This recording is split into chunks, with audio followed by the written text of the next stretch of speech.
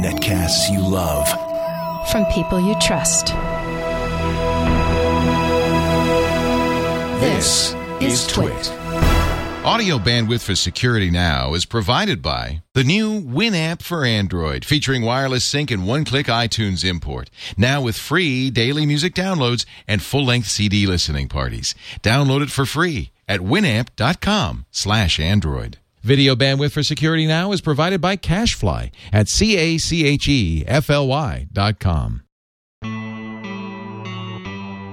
This is Security Now with Steve Gibson, episode 335, recorded January 9th, 2012.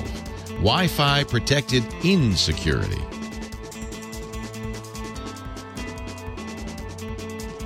It's time for Security Now, the show that protects you online, your privacy, your security, and also teaches, I think, a lot about how things work. And that's because this guy, Steve Gibson, is a great explainer. He's the great explainer, the explainer-in-chief from grc.com. Hi, Steve. I like explainer-in-chief. I know. I'm going to call you that. That's better than the man, the myth, and the legend. I'm going to say it that way from now on. I've got a new title for you.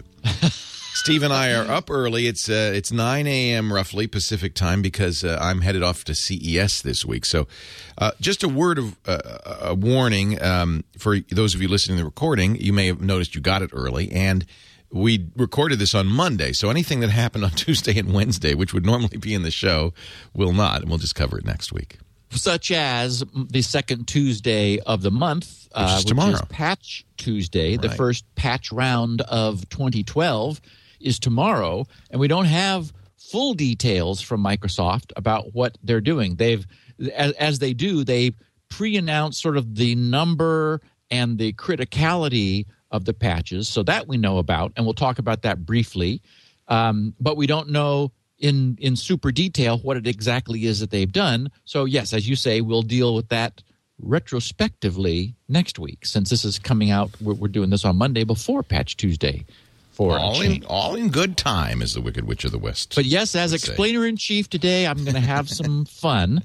We're going to, as we promised last week, plow into the details of a new and very worrisome revelation, which it turns out has been suspected and even exploited for a long time before it came to light, as it recently did, and that is the fact that it's possible using the simple security setup protocol, which any Wi-Fi Alliance Wi-Fi certified device must support.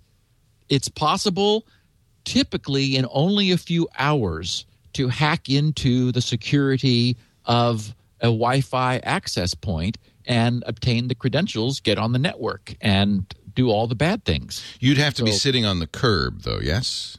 Yeah, you do. You need to be within range. And in fact, it turns out you need to have a pretty strong connection. There's a lot of associating and disassociating, a lot of failed attempts. And so what the people experimenting with this are finding is they have to have a pretty strong signal from the access point.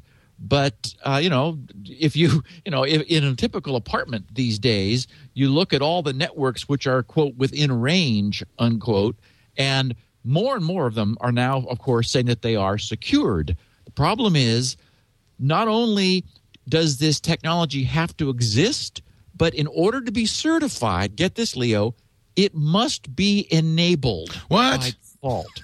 Certified by what? By whom? By the Wi-Fi Alliance. In order to be able to have on your access point that you are, Wi-Fi certified, to be able to use... Not WPS certified, Wi-Fi certified. Yes, to have Wi-Fi certification. Wow. You have to support this easy setup protocol, which we now know is vulnerable, and it has to be enabled by default. Now, their hearts were in the right place, because the whole idea of this is, oh my God, nobody knows how to set up Wi-Fi securely. If we put a button on the access point that you press that sets it up automatically for you, everybody's going to be more secure. So, I mean, the intention was good. Well, actually, I have the 154-page specification in front of me. Oh, boy. I spent the weekend reading it. Oh, man. And I understand how this happened. That is, I understand the nature and reason for the mistake that they made and the way this slipped by, which we're going to get to in the podcast. So it is one of those things like WEP where the best intentions went awry. Yeah. Yep. All right. Well, we don't have any commercials today, so you might as well just launch right into it. Okay. So I briefly mentioned that we have a Patch Tuesday coming up relative to this week's recording. It's tomorrow on Tuesday, and there are 7 security bulletins which address 8 vulnerabilities in Windows and some dev tools. So it's a relatively small one. One of those is critical. We don't yet know from Microsoft whether they've addressed the SSL TLS vulnerability. They were going to do it last month, but pulled it at the last minute because of some compatibility problems that they discovered. So maybe they'll do that, maybe not, but we'll tell everybody next week what it was that they got. But do be aware that our systems are going to be saying, oh, there's new patches available, and probably a good thing to do. There wasn't much other security news. I did get a kick out of a Forbes article that talked about Apple having a patent on, get this, Leo, a password recovery charger. So charger, like plug-in thing. Yeah, the idea is that, and the Apple patented this. So now, this we should say they patent things all the time. Doesn't mean they're going to make them. Yeah. We may see it or not. The idea being that somebody who is out and about with their laptop who forgets their laptop's password can come home, plug their laptop into their charger, and their charger will enable password recovery. So the idea would be that something about the charger is able to authenticate itself. For example, maybe the charger would have a serial number, and all of those are unique, and so your password is saved in the laptop, encrypted under the charger's identity. So only when your charger is remated with that laptop do you have the ability. So basically, the charger would be another factor of authentication. That's not a bad idea. We've talked about multi-factor authentication, and so this patent that has been seen would allow a specific charger to be another factor in multi-factor authentication for the sake of allowing lost password recovery. Of course, everybody leaves their chargers in hotel rooms, and I could just see the problems this is going to cause. But exactly, yeah. So it's an interesting idea. Someone had an idea. Someone said, "Oh, patent that." Yeah, and that's what happens. They've got a whole building full of people to do that. Yeah, got to keep those patent attorneys busy. Exactly. Now, I didn't want to go into much detail on this mass SQL injection attack, which is underway, but it's now up to about 200,000 URLs have suffered yet another SQL injection, and we've talked about this, ad nauseum in podcasts past, so I won't go into it in more detail. The problem being, of course, that many websites are driven by an SQL database backend, and their scripting technology pulls pages, dynamically assembles pages, and so forth. For example, many online forums have a database containing all the forum postings, all of the chained comments and everything that displays these pages. And the problem is that the act of displaying the page interprets valid SQL queries, which are sent to the database, and returns page content. And unless the designers of the websites are very careful, the content being returned is interpreted also.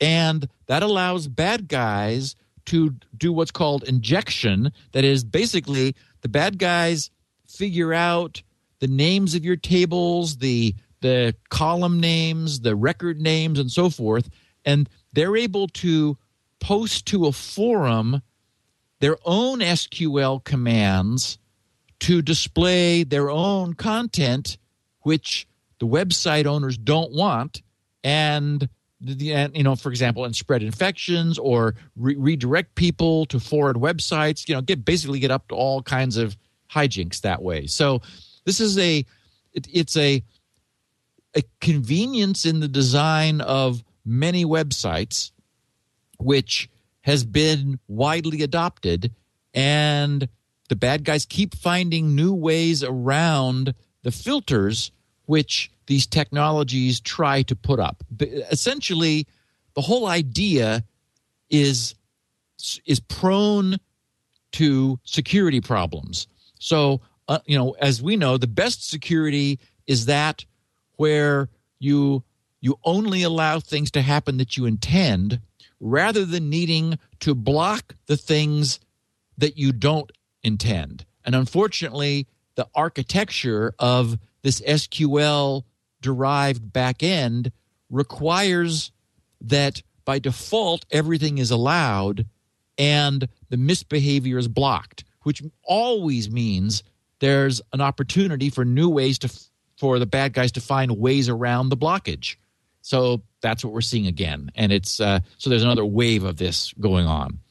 I had a note to myself from last week. I mentioned that we were talking about hard drives versus SSDs. Remember, one of our Q&A questions was, Steve, what do you use, hard drive versus SSDs? And I mentioned that I only use SSDs on laptops because they're prone to being bounced mechanically. And even that I'm setting up a new server at GRC that'll be SSD-based. And that, of course, the problem with SSDs that makes me nervous is that we know that they get fatigued with writing. That is, the act of writing to them fatigues them. And I made a comment that it's because we're essentially deliberately breaking down the insulation on a little floating island on which we have stored an electric charge. And so that little the island is insulated from everything else, and the nature of MOS, metal oxide semiconductor technology, is such that we can electrically sense the charge on it. So in order to set that to a 1 or a 0, we use a high voltage, which is generated inside of these little flash chips, in order to overcome the insulation resistance and pull electrons off or put electrons onto this little floating island. Thus, after that's been done enough, we begin to weaken that insulation layer, and that's the way flash memory dies over time. Consequently, flash memory has, in the same way that hard drives have spare sectors which are being swapped in as defective ones are swapped out over time, flash memory has the same sort of architecture. The point was that there are two other alternative, non-volatile, solid-state, high-speed technologies on the horizon, and it's not one of those, oh yeah, by 2050 we ought to have that. I mean, HP has patented something that's called a memristor, which sort of sounds like resistor, but this is a resistor which changes its resistance as a function of its history, and they're talking about having production levels of memory like next year. So, and this doesn't have the problems that NAND flash memory does that I was just talking about. You know what cracks me up is for years we said, I remember saying this in 2000, maybe even earlier, hard drives will be dead by the year 2010. Everybody will have holographic storage or some other form of random access storage. It took us a long time. So when you say it'll be here this year, it's like, well, yeah, but we've been waiting 10 years for something like this. Right. And there's another technology called phase change memory that I had a link to it, and I tried to find it again, and I couldn't find it again. But so my point was that these are I'm surprised when I see the sober-sounding, not only is this working in the lab, but we're in pre-production, and we should have it soon, which is not to say, as you commented, Leo, that hard drives are going to disappear, because certainly the developers of these new advanced memories are going to want to get a premium for them. And they, just in the same way that flash is still far more expensive than a hard drive. I mean, my God, you don't want to have a terabyte of flash memory, whereas, a terabyte hard drive is, $70 now. So, well, and of course, the other thing that I think nobody counted on, I'd be curious what you thought in 1995 or 1999, but is how much data density that hard drive manufacturers were able to jam on those disks. I mean, yes, they really overachieved. It's been amazing. Yeah. And Leo, it's also the way the cost has come down. I mean, we were hearing about vertical recording technology for a long time. And it's like, instead of recording horizontally, right, where you lay the magnetic field down flat on the disk, they were saying, well, yeah, we're going to, instead of having horizontal magnetic domains, we're going to stand them up on end. It's like, what? What? And it did. It took a decade from the time they had that, IBM had that happening in the lab until you could go over to Fry's and buy one. But it's here now. And that's the way the density has gone up as high as it has. But not only that, but the cost has come down just amazingly. I looked at it at the underside of a drive that I have had around, but purchased in the last few months, and even the PC board on the bottom of it. It used to be that they were like, took the whole bottom surface of the drive and maybe was a couple layers. Now it's like a postage stamp, just big enough to mount the connectors for the drives, because everything has gotten so integrated. Yeah. That is like there's not even any parts left anymore. It's just incredible. So, okay, so that's all I wanted to talk about. I did want to remind our listeners that SpinRite is the reason I'm able to do the podcast, frankly. I had a nice note from two guys, Carl and Joe, in Melbourne, Australia, who sent me emails saying, you saved an artist's life. And he said, /SpinRite success. He said, hi, Steve. I'm an avid listener of Security Now. So when my younger brother, Joe, called saying that his hard drive, as he put it, had carked it, I knew exactly where to send him. He graduated last year and has been really motivated to get stuck into his artwork. They talk a little funny in Melbourne, I think. Yes, they do. Yes, they do. To get stuck into his artwork to kick off his career. No offense, Carl. Anyway, he said his dead drive had potentially lost him years of work in progress, which would be his ticket to getting his career underway. But now all that was threatened. He purchased, downloaded, and ran SpinRite, but he had trouble getting it to his computer, which wouldn't boot from a USB and didn't have a floppy drive. And the computer he downloaded it to also didn't have a CD burner. So he borrowed a USB from a friend, copied SpinRite to it, took it to his friend's place to burn a boot CD. I actually wasn't surprised when he told me it worked. He's now backing up all his precious artwork to DVD. He learned a lesson. And getting on with his new career. Thank you for saving an artist's life work. Thank you for all your work on this wonderful product and for actually promoting it on your podcast. Yay. Cheers, Carl and Joe. Yay. So, thank you guys. A nice story. Okay, so here's the deal with with what's going on.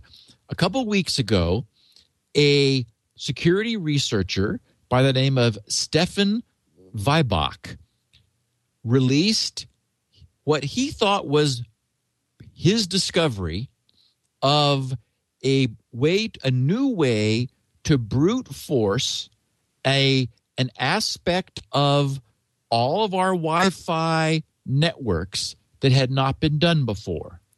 Well, it turns out it had been done before.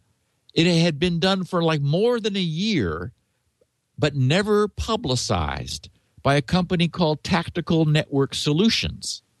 Now, this is one of the nice things about security researchers who discover things and go public with them is, we always wonder, well, did the NSA know about that? Have they been doing this all along? And only now, now they're like going, darn it. Now we're not going to be able to do that anymore because everybody else knows about it. Well, this is an instance like that. This Tactical Network Solutions company, it's tacnetsol.com. They admitted when Stefan went public that they had very mature attack code that they'd been, quote, using, unquote, whatever that means, for quite a while. And so they were able to almost instantly put their code up on Google where it is sitting. Their tool they call Reaver. They're apparently fans of the Firefly series. Those are the kind of the zombies of Firefly. Exactly. They were out on the fringe of human space, and it's sort of reverted to animalistic sort of tendencies. They were, there were like legends of them about what the things that Reavers did to you if you got caught by them, and none of those were good. No. So you didn't want to let the Reavers get you. And along that vein, not surprisingly, there was already another tool called Walsh.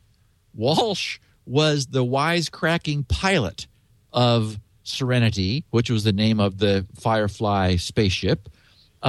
Walsh is a scanner. So as we would have predicted, first there's the attack tool, and now there is a vulnerability scanner, which you can use to scan all the access points within range to see if they have this WPS enabled. So I'm sure we'll be talking about this to some degree over the next few months of the podcast, because this is I guess we would call this, Leo, a target-rich environment. Yes. That has been revealed. The idea is that all access points and Wi-Fi devices in general want to have themselves certified by the Wi-Fi Alliance. The Wi-Fi Alliance is the standards body which was created to unify the Wi-Fi market. Now, that's all good because we don't want interoperability problems, and these protocols are incredibly complex. So if there wasn't a single weighty body that everyone had to check in with and had to verify their own drivers against, their own access points against, we'd have a problem like we used to have in the old days where, it's like, well, this device works with this one, but it won't interoperate with this brand because they didn't quite implement the protocols the same. We've had those nightmares in the past, and so I'm very glad that this Wi-Fi Alliance exists as a single point of reference that tests devices to certify them, and only if these devices pass interoperability tests do the manufacturers get to use the copyrighted and trademarked logo that says this is Wi-Fi certified. One of the things that the Wi-Fi Alliance wanted was ease of use. And in their spec for the operation of their Wi-Fi devices. They have in section 1.7 user experience. I'm going to be quoting from the spec here because it's worth understanding the mindset that they had. They said the most important characteristic of any initial setup solution is the user experience. Okay, now listeners of the podcast might feel that security would be an important characteristic of any initial setup solution. Yeah. But not so much here. User experience is the most important characteristic. The experience of security, not the actuality. We'd like to give you the feeling, oh, look, I can secure. press a button. Yeah. I just press a button. Yeah. And somehow this has all been done for me. So they said this section introduces two scenarios to illustrate the Wi-Fi simple configuration. That's WSC, user experience. Now, this is the good experience, not that where you're getting hacked because of the Wi-Fi simple configuration. We should explain. Yeah. This is the happy side. So they said sections 5, 6, 10, and 11 contain a more detailed specification of these and other scenarios. So here we have the first, they call the so-called in-band setup. Setup steps. 1, user turns on the access point. Okay, that's easy. Seems sensible. 2, Yeah. software on the cell phone automatically detects the access point and asks the user if he wants to configure the access point. 3, the phone prompts the user for the access point's PIN found on a label attached to the device. The user keys in the PIN, accepts the default settings, clicks OK a few times, and receives confirmation that the access point has been successfully configured on their device. Now, the user brings home a wireless printer and turns it on. The phone detects the new wireless device and prompts a user to add it to the network. The user reads the printer's PIN number from its display and enters it into the cell phone. Both the cell phone and printer provide visual confirmation when the printer joins the network. So this is the spec giving everyone this warm, fuzzy feeling about how easy this can be to operate.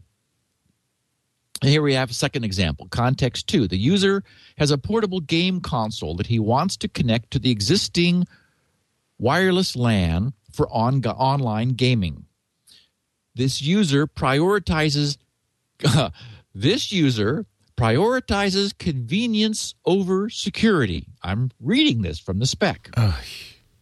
So he decides to use the push-button configuration method for setting up the portable game console. Setup steps. 1, user presses the PBC button on the game console. User presses the PBC button on the access point. The game console and access point display the progress of the PBC method on their respective user interfaces. Upon completion of the protocol, both indicate connection success. So these are the scenarios which have been designed into the standard. So the standard, and that is to say, in order to get this Wi-Fi compliance logo that everybody wants, in fact, arguably, at least on the protocol level, needs, this WSC, the Wi-Fi simple configuration, must be part of the device. So access points must have it. All contemporary access points do have it. And that was renamed WPS, Wi-Fi Protected Setup. So you may see WSC, Wi-Fi Simple Configuration, or Wi-Fi Protected Setup. They're sort of synonymous, essentially. So, and there's at the Wi-Fi org, which is the central repository for all this, are a bunch of specs and papers and so forth. Now, there are 4 different modes for configuring this Wi-Fi protected setup. We just heard this in this example about buttons being available, and some late model routers will have a press this button. Sometimes it's on the back panel, sometimes it's on the front, but that's a button which sort of tells the router to look for a device within its range that has also had its button pressed. Now, this could be a virtual button. For example, Windows 7 supports this protocol, so that if you press the button on the router and then you go to configure your wireless networking under Windows 7, it will see that the router is broadcasting its support of Wi-Fi protected setup. And so there's, in Windows 7, there'll be, the standard fill in your password, or it'll say, or just press the button and we'll do this all for you. So the specification indicates that the way this works is that the user presses the button on each end of the link that's going to be configured, and both ends, from the time the button is pressed, enable a pairing essentially for 2 minutes, which is so there's 120 seconds they refer to as the walk time, presumably for you to walk from one device to the other if they're not sitting at the same desk, or if they're not temporarily near each other. So you press, you have a system upstairs, for example. It's all set up and established, wired in with its keyboard and display and everything, but your access point is downstairs. So you could start the process at either end, actually. Start by pressing this on the UI screen under Windows 7. You click on, yes, I want the simple setup. Then you have 2 minutes to go downstairs, press the essentially auto config or one button setup, whatever it's called on your particular access point. And as long as you do it within that time, your computer upstairs is still enabled for this, and the devices will pair essentially, and you're connected with relatively good security. Now, they recognize that there's a security concern here, because a bad guy could enable pairing at the same time. So, and this is all sort of like headless is the term they use a lot. There's nothing that says on the access point, this is the device I just paired with. It just sort of all That's magic. kind of the problem, huh? Yeah. So the way that's supposed to be handled is like, and again, a lot of security focus was given to this. One of the things that's sort of sad and funny about the whole situation we find ourselves in here is that there is like major crypto happening. I mean, we've got private keys and public keys and Diffie-Hellman key exchanges and secure hashing algorithms. I mean, this thing is just dripping in 128-bit crypto flying through the air, yet they missed something, as we'll discuss in a second. So, it's like this little processor in the access point is limping along, barely keeping up, trying to do the crypto which this specification requires. Yet, despite the fact that this thing is just dripping in state-of-the-art crypto, the protocol that uses the crypto has a little mistake in it that we'll get to Just in a second. a little bug. Just a little problem. Little problem. So the way they handle this problem of somebody else waiting for you to click your access configuration button, whatever it's called on your particular access point, is there's supposed to be a light there, and if the access point or the computer, because both are supposed to do this, see more than one other pairing opportunity, they go into a lockdown, like flashing alert mode, and just say, no, we're not going to do any pairing. Exactly, because there's more than one opportunity. So it's like, okay, our listeners of this podcast probably don't get a real comfortable feeling from this, and here's the problem: how many times?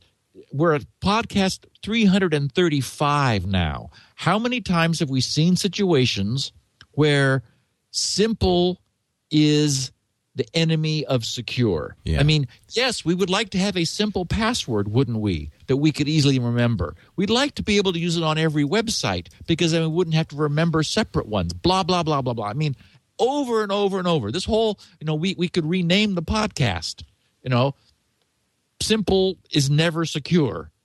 So, here again, they're trying to come up with a way to prevent people from having to enter a long passphrase. We know it has to be long because the one known vulnerability in WPA and WPA2, the state-of-the-art Wi-Fi technology, is an offline attack. That if encrypted data is captured over the air, it's possible for a bad guy to take that, knowing the SSID of the Wi-Fi network, and that's broadcast, so that any bad guy knows what that is. That's the name of the network that you see when all of the available networks are listed. Those are the SSIDs of those devices. So that, and the protocol, you can perform an offline attack where you use as much processing power as possible to guess what the passwords are until you decrypt the data that you captured over the air. Then you go back to the network knowing what the password is. So thus, we really need long, complex passwords on our WPA Wi-Fi access points and networks, and that we all understand now. So the problem is it's uncomfortable or awkward. I mean, look at the scenarios we just went through about using WPS and how simple it is. Oh, look, I brought a printer home, plugged it in, and it's magically on my network. Right. Okay, so this push the button approach is one, but they're not happy with that, and it's not exactly clear why, except that they wanted another alternative. So they said in the specification, the Wi-Fi simple configuration in-band registration protocol is designed to provide strong protection against passive eavesdropping attacks, and also to detect and to protect the system from an attempt to perform an active brute force attack. Under device password, they said all devices, okay, so here it is. This is the specification. All devices supporting Wi-Fi simple configuration, and remember, Wi-Fi simple configuration is required for Wi-Fi Alliance certification. So all devices supporting Wi-Fi simple configuration must provide at least one numeric device password PIN for initial setup that is unique and randomly generated per device. Although it is possible and permitted for two devices to have the same device password, that is, the same PIN, a group of devices should not intentionally be assigned the same device password. And the device password must, all caps, not be based on other characteristics of the device, such as MAC address or serial number.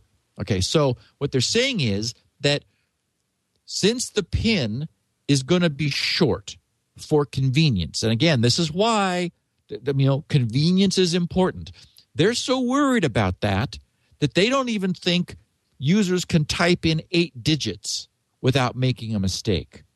So the PIN, the 8-digit version of this spec, has the last digit being a check digit, so that if the user makes a mistake entering 8 digits, it doesn't even try to use the protocol to authenticate.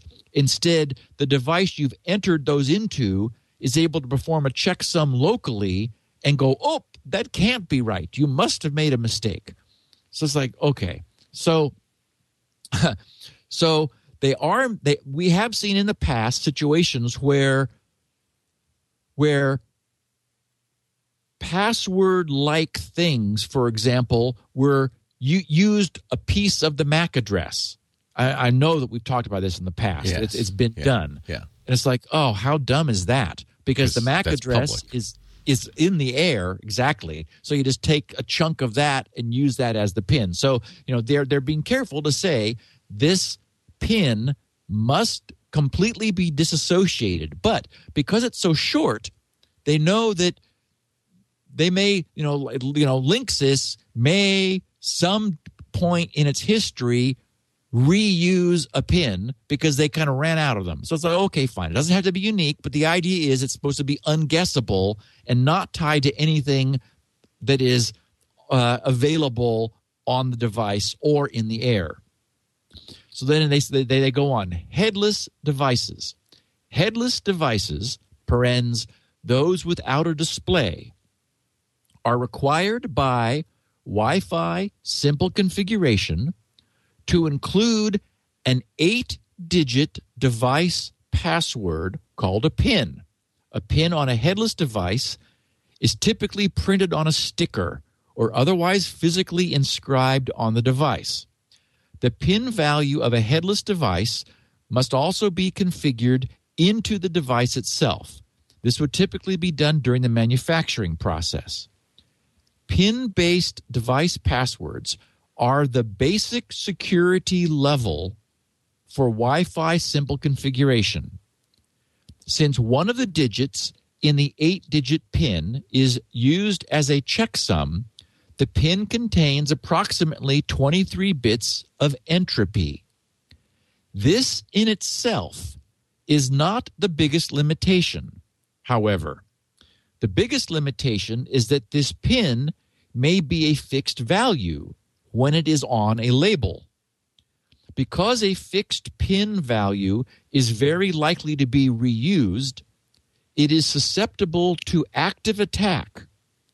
The protocol permits a user to override the default device password with a new value, which can help security-conscious users reduce this vulnerability. Now, I read that to mean that 8-digit PIN can be reprogrammed through the user interface. That isn't a requirement, but apparently it's an optional capability, probably not supported by most devices, because that's going to create a tech support problem if the printed PIN on the outside no longer matches the reconfigured PIN on the inside. But that doesn't help us from a security standpoint anyway, as we'll see. They say probably the most significant class of headless devices in a WAN, that is a wireless local area network, is the access point itself. If possible, an access point should generate and display a fresh PIN for establishing external registrars each time the registration protocol is run in the access point setup mode. So what they're saying is It would be nice if the access point had a display which could randomly generate a new PIN. The problem is that's expensive. That would be a little LCD that would have to be on the access point. And while, yes, it would give us more security, it would cost more. And these things don't cost anything. We've talked about how incredibly inexpensive they are. So access points typically don't use that option.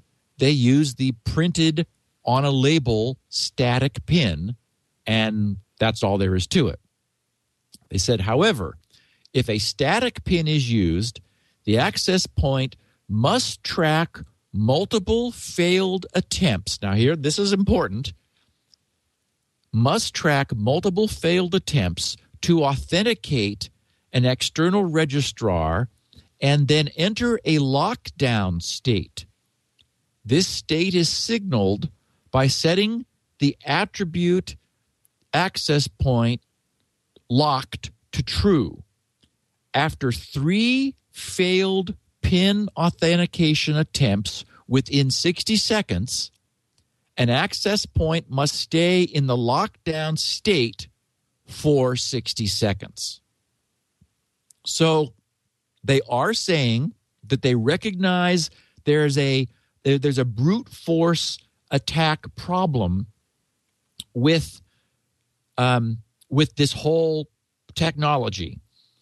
And so if 3 failures occur within a window of 60 seconds, the access point takes itself offline essentially for this kind of configuration for another minute and then re-enables itself. Because again, someone could type in the wrong thing 3 times and we don't want to lock them out forever.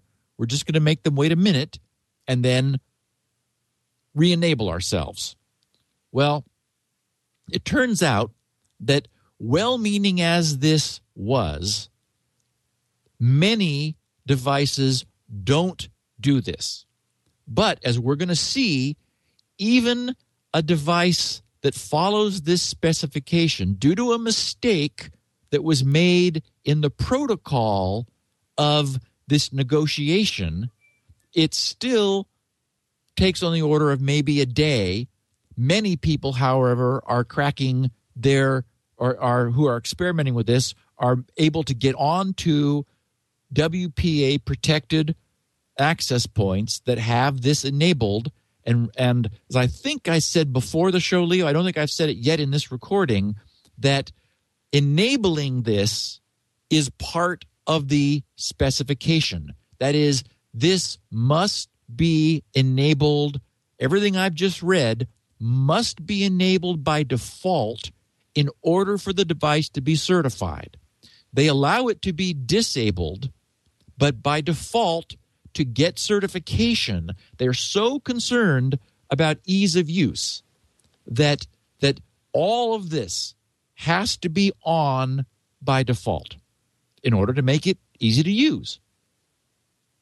So they acknowledge that 3 failed attempts within 60 seconds will cause the access point to lock itself for a minute, then it will unlock and allow people to continue. So here's part of where the problem comes in. Under devices with displays, it says, if an enrollee advertises support for the display configuration method, it is required to generate a fresh 4 or 8-digit PIN each time it runs the registration protocol and show this PIN on a display. And going on, that says, this has 2 significant advantages. First, because the password is single use, it is not susceptible to the brute force attack described above. That is, if the PIN is printed on a label, obviously it's not changeable dynamically. So they require it to be 8 digits in order for it to be long enough for brute force attacks they assume to be impossible. And in fact, arguably, I did the math. I think it takes on average 1.1 years. Oh yeah, here it is. It's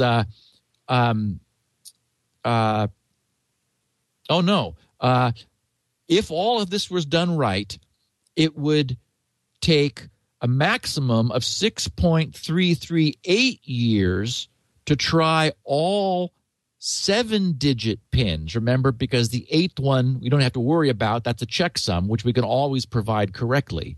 So it would take, given this if you tried it 3 times in a row quickly and failed, then the access point would lock you out for a minute.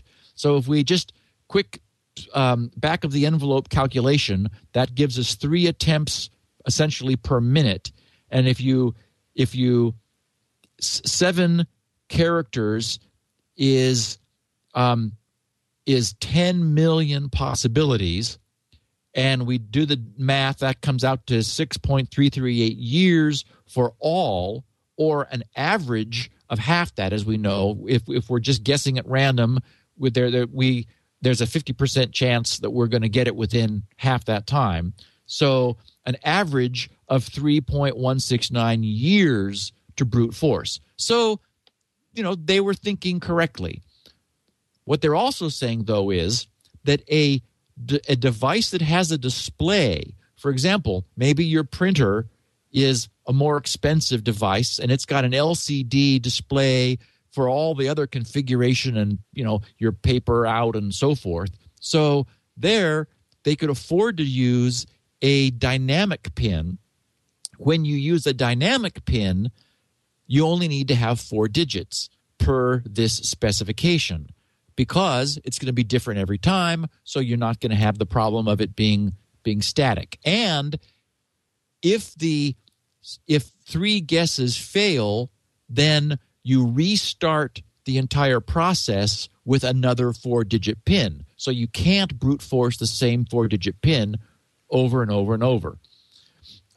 So they say under guidelines and requirements for pin values, the pin requirements for the 2 main classes of devices are A, headless devices without a display, must use an 8-digit pin, a pin printed on a label attached to the device. The last digit of this 8-digit pin is used as the checksum of the first 7 digits. And then it says section 7.4.1 specifies how the checksum is generated. Or B, devices that use a display to show the pin and can generate a new pin must use either a 4-digit or 8-digit pin.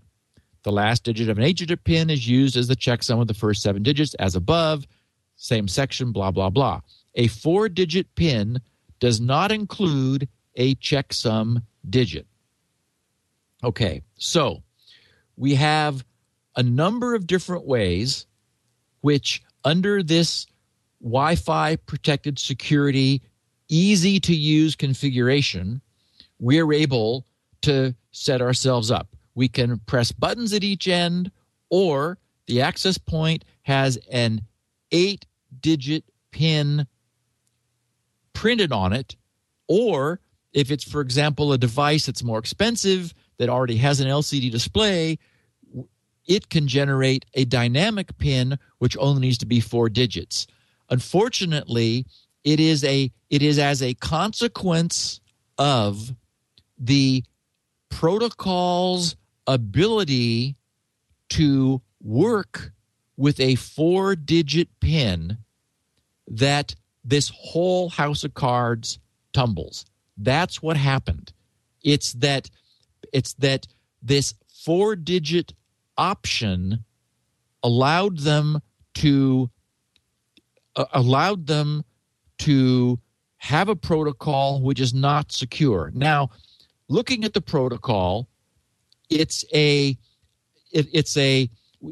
talked about the way security protocols work in the past. The best example is SSL, where the client sends its initial packet containing all the protocols it knows about, then the server selects from among those, hopefully the most secure of those available that it also knows about. Thereby, the two ends are able to arrive at the most secure protocol that they both support, and then they go from there. So these protocols are like a back and forth negotiation between two endpoints that arrive at a result. In this case, the protocol was very nicely designed.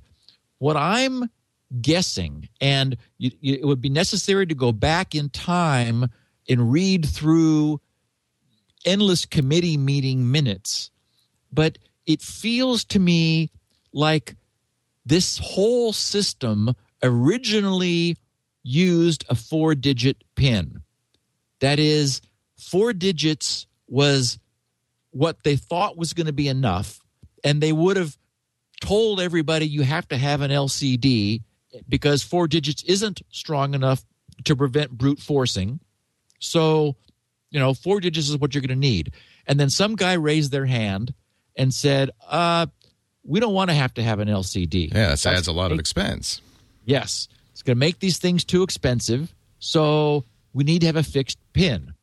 And so then someone said, Now, and what happened was the protocol had already been designed around a 4-digit PIN. And so at a later committee meeting, they, it's like, wait a minute, this is a problem. 4 digits, if we don't have an LCD, 4 digits isn't really enough for security for a static PIN. So we want to make it an option that you only use 4 digits if it's going to be dynamic PIN and double the length to 8 digits if it's going to be static. So what they did was they extended the existing protocol. The protocol that was there had this handshaking go on, and at one point, after a few negotiations of this is my version, here's a random number, here's my public key, the other side says here's my random number, and they throw in 128-bit random numbers from each end in order to prevent a replay attack. That is, to prevent someone who's eavesdropping from being able to reuse the same packets in order to re-authenticate. So each end always generates a new random, and we know it's probably pseudo-random, 128-bit value, which they provide to each other, and then their negotiation is based upon the combined 256 bits, which it was never ever likely to appear again. That prevents a bad guy from just sending, sort of re-injecting the same packets that were used last time again in a so-called replay attack. So the each end sends these packets back and forth to negotiate, and at some point, and here's the brain dead part, is at no point is the 8 digits sent. Instead, the end that is proving that it knows the PIN sends 4 digits. Oh. Then the other side says, yeah, you got those first 4 right. Oh. And then okay. they say thanks. Okay. And then that guy sends the second 4, and then the other end who's authenticating says, yep, you got those right. So there is a significant difference in the difficulty of solving an 8-digit PIN versus solving 2 4-digit PINs. Well, this is how it's broken. Is that yes, because what I believe is the original protocol was a 4-digit protocol. They didn't revise it so that the 8-digit PIN was sent instead of the 4-digit PIN. Instead, they said, oh, well, we want to allow 4 or 8. So if it's 4, we'll only send 4 and then get confirmation. If it's 8, we'll send the first 4, get confirmation, send the second 4, get confirmation. Somehow they just, the phrase, of course, is a brain fart, where they just didn't occur to them that the endpoint would confirm the first 4 separately from the whole 8. That's all this whole thing boils down to. So that means the attacker is able to only needs to guess the first 4. And so what that does is it's obviously that, how many combinations are there of 4 digits? Well, there's 10,000, and we know they're going to guess right in probably half. So that's 5,000 guesses. And if you do the math, it turns out that it doesn't take long to guess a 4-digit. We know it doesn't take long to guess a 4-digit number. You never need to guess it's not ever really 8, as we know. It's only really 7, because the 8th one is a given based on all the checksum of the prior 7. So you first guess.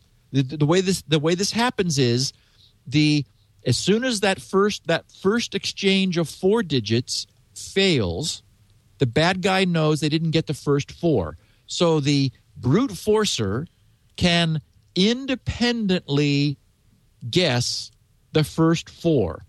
Once they succeed, they then continue to use those first 4 and guess the next 3 to get the total of 7 in order to make up the 8-digit PIN. So all that would have had to happen would have been that the authenticating side held its denial, that is, didn't fail the first 4, but flagged that, well, that was not right, but I'm not telling him that right now. so that the side trying to authenticate wouldn't get information that the first 4 were wrong separately until all 8 had been given. Then the authenticating side could say, that's not right. But instead, apparently every router on the planet fails when given the first 4. So the good news is all we have to do, all the manufacturers have to do, is fix their negotiation not to fail the first 4, no matter what they are. If it's an 8-digit PIN that is being expected, do not fail the first 4. Don't give the hacker a checkpoint, says Still at Work. Exactly. It's like a game. Wait, you got that far. You're safe. Now keep going. Yep. Wait until he's given all of them and then fail. So that simple change fixes this problem. Now, the bad news is routers or access points are all over the map. First of all, and I should have said this earlier in case anyone only listened to the beginning part of the podcast, but everybody listen now. None of Cisco's NetLink or Cisco's own access points can have this disabled, Leo. It's in the user interface. So you can turn it off, but it doesn't disable it. You can turn it off, but it does nothing. So that's another thing they could fix, of course. That would be good. Yes, I imagine we'll see that fixed. So you're saying in the configuration on the web, I can go there and check the box that says disable WPS, but it doesn't. Correct. Why? There is. I tweeted a bunch of links for all of our listeners.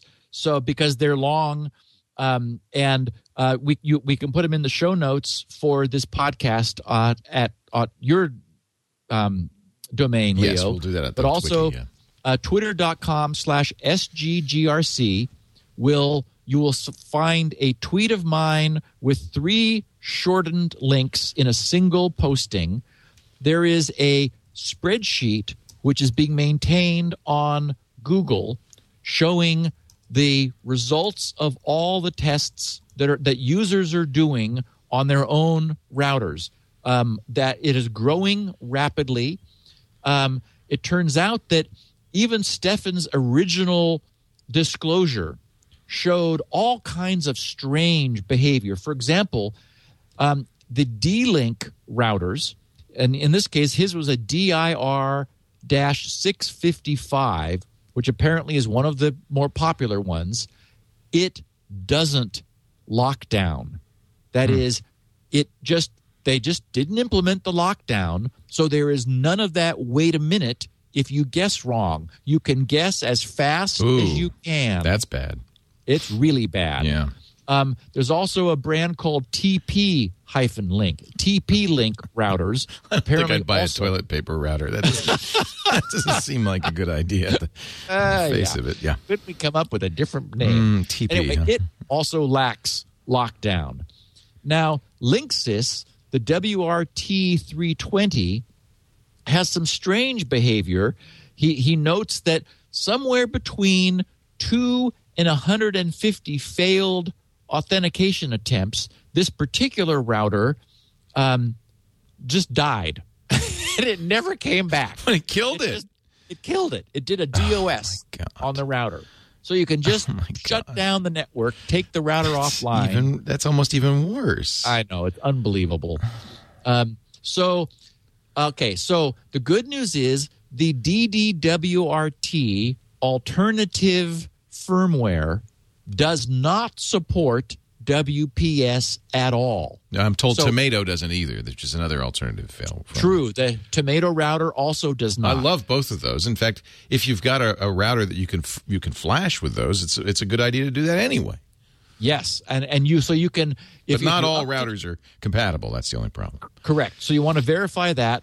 So everybody but Linksys can and absolutely should disable this WPS configuration immediately. You probably did this last week when we first notified everyone of the vulnerability. So that needs to be done. But anyone with a Linksys and Cisco router at the moment, there's nothing you can do, unfortunately, except if it's reflashable with one of these alternative firmwares, either DDWRT or Tomato, then you can do that. I have to imagine that Cisco is scurrying to fix this problem. So I mean, it's Cisco owns Linksys, so really they're the same thing. Yeah. Right. So right now, every Linksys router that users have tried is vulnerable, can be cracked, and cannot have its WPS functionality disabled. Amazingly enough.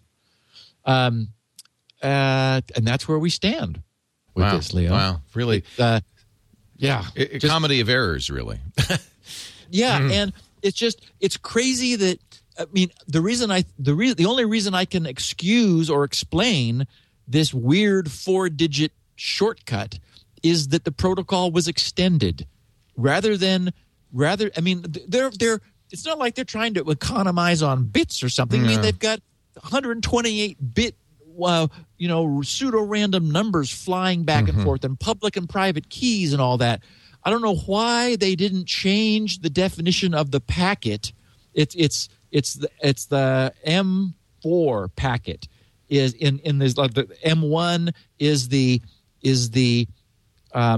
enroller sending its public key and the pseudo-random number. M2 is the other side coming back. M3 is providing some other information, configurations over. Then M4 is the packet that first contains these 4 digits. Why they didn't change the definition so that it could be that packet could be either carrying 4 digits or 8, I don't know. But that's not the way they did it. They simply added an additional 2 packets or 2 exchanges to allow the first 4 digits and the second, and then the second 4 digits. Now, the good news is, again, I want to make sure if any router listeners listen to this, router manufacturers or firmware coders listen to this, all you have to do is not fail that first 4-digit mismatch. Set a flag, respond as if the bad guy got it right, even when it's wrong, and wait till you get the next 4 digits, then fail the whole transaction.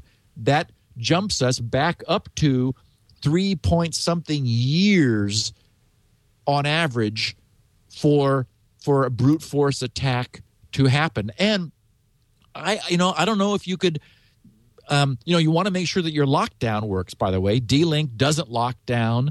TP, the toilet paper link people, don't lock down. Linksys, as we know, just does a DOS. It just dies in some cases. Lockdown is how many times you can try before it stops or slows you down. But then again, remember, it comes back online after 60 seconds. Right. So it would be nice, maybe give them 5 times to fail, but then stay off for like 5 minutes or something. That would really slow the process down for brute forcing. The thing people are wondering in the chat room, does my router do it, or does if your router doesn't have a WPS button, it doesn't do it, right? No. It doesn't not have to have a button. The button is optional. It's the only way to know. And see, that's a very good point. And one of the reasons I'm sure we're going to be following this in the future is already there are several attack tools. As I mentioned, Reaver, there's a vulnerability scanner. Right. There's Reaver. There's WPS crack. There's what's his name from Serenity? The fire what? The pilot from Serenity. I knew it a second ago, and I'm just blanking because I'm the actor's name. There's something named after him. Oh, Wash. Yeah. Walsh. So Walsh is is it Wash? It's Wash. Okay. His name is Wash. I don't know what Walsh is. Walsh might be the tool. I don't know. Either maybe there's typos at different ends. But anyway, so there is a scanner. I'm sure we will shortly see. I mean, the hackers are going to have so much fun with this. There will be something for the Mac and something for Windows. Right, because it sounds like it's easy to write, to be honest. It's easy to write. Yeah. It's all we already have. These tools are open source. They're on Google Code. Yeah. I'm sure people are going to do some easy, like, am I vulnerable? I mean, I would be doing it if I didn't know that everybody else was going to be doing it too, and if I didn't figure that this is going to be fixed in the short term and not be a problem before long. So it doesn't make sense for me to go off on a tangent right now when I've got so many other things I need to do. But the only way to know, unfortunately, there is one way, and that is you can see whether your computer will auto-config. That is, if you've got Windows 7, and I'm sure the Mac must support this. Or your phone. Or if you've got an Android phone, we know that yours does. Yeah, mine does that. It's built into this Sprint Epic Touch 4G, and that is the way people have been easily testing to see if they're vulnerable. Even if you don't have a button, if you can auto config with on the other end, then obviously it's working. Yeah, and the good news is, me being the Luddite that I am, all my routers are old. Right. So none of mine have. Yeah, this is a new security feature.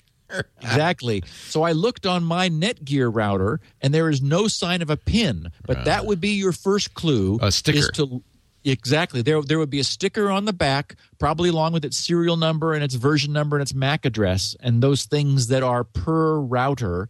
And it would say WPS pin, and then it would be 8 characters.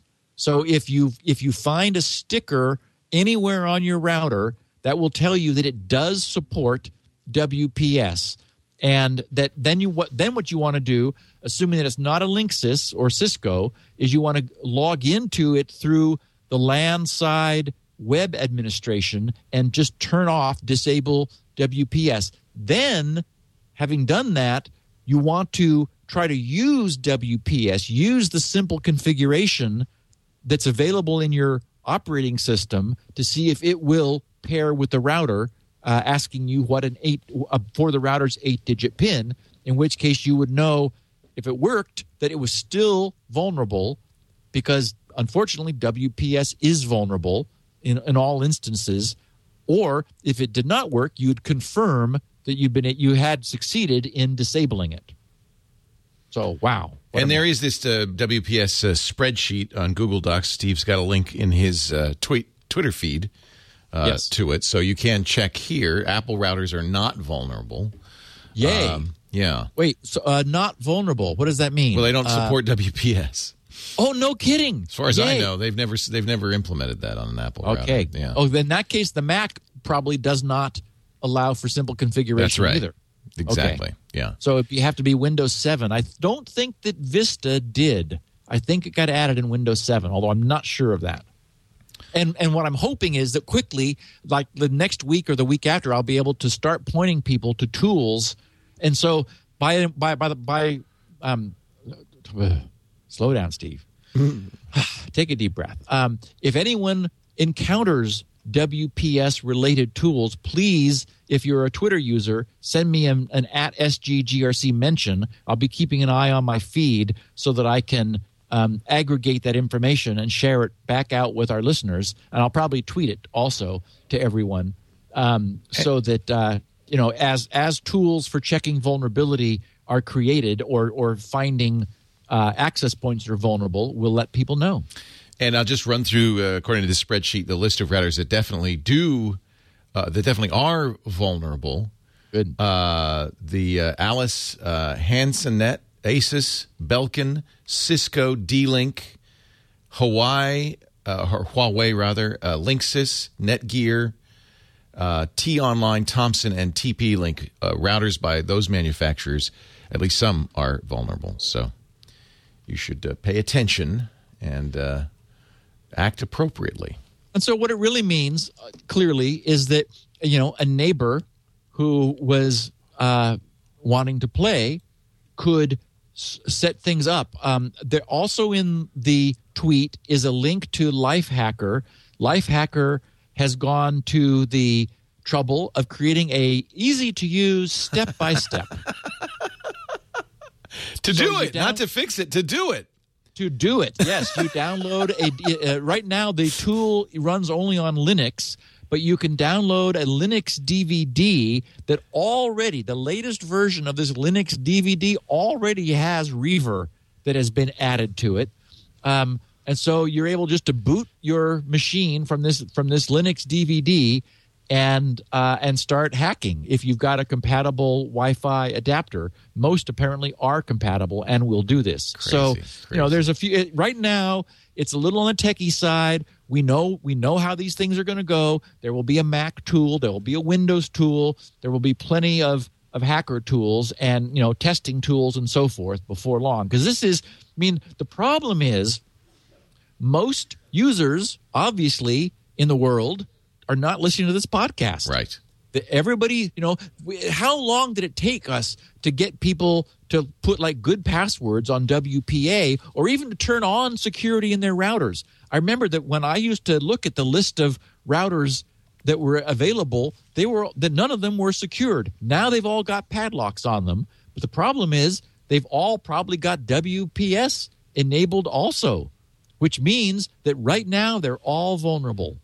And this is just going to be, too tasty an opportunity for hackers to play with. So, unfortunately, what this means is that, this is enabled by default in order to get certified. So all routers have it enabled by default, even those that can have it manually turned off, which means today they're all on unless they've been turned off in the last week or two. Yeah.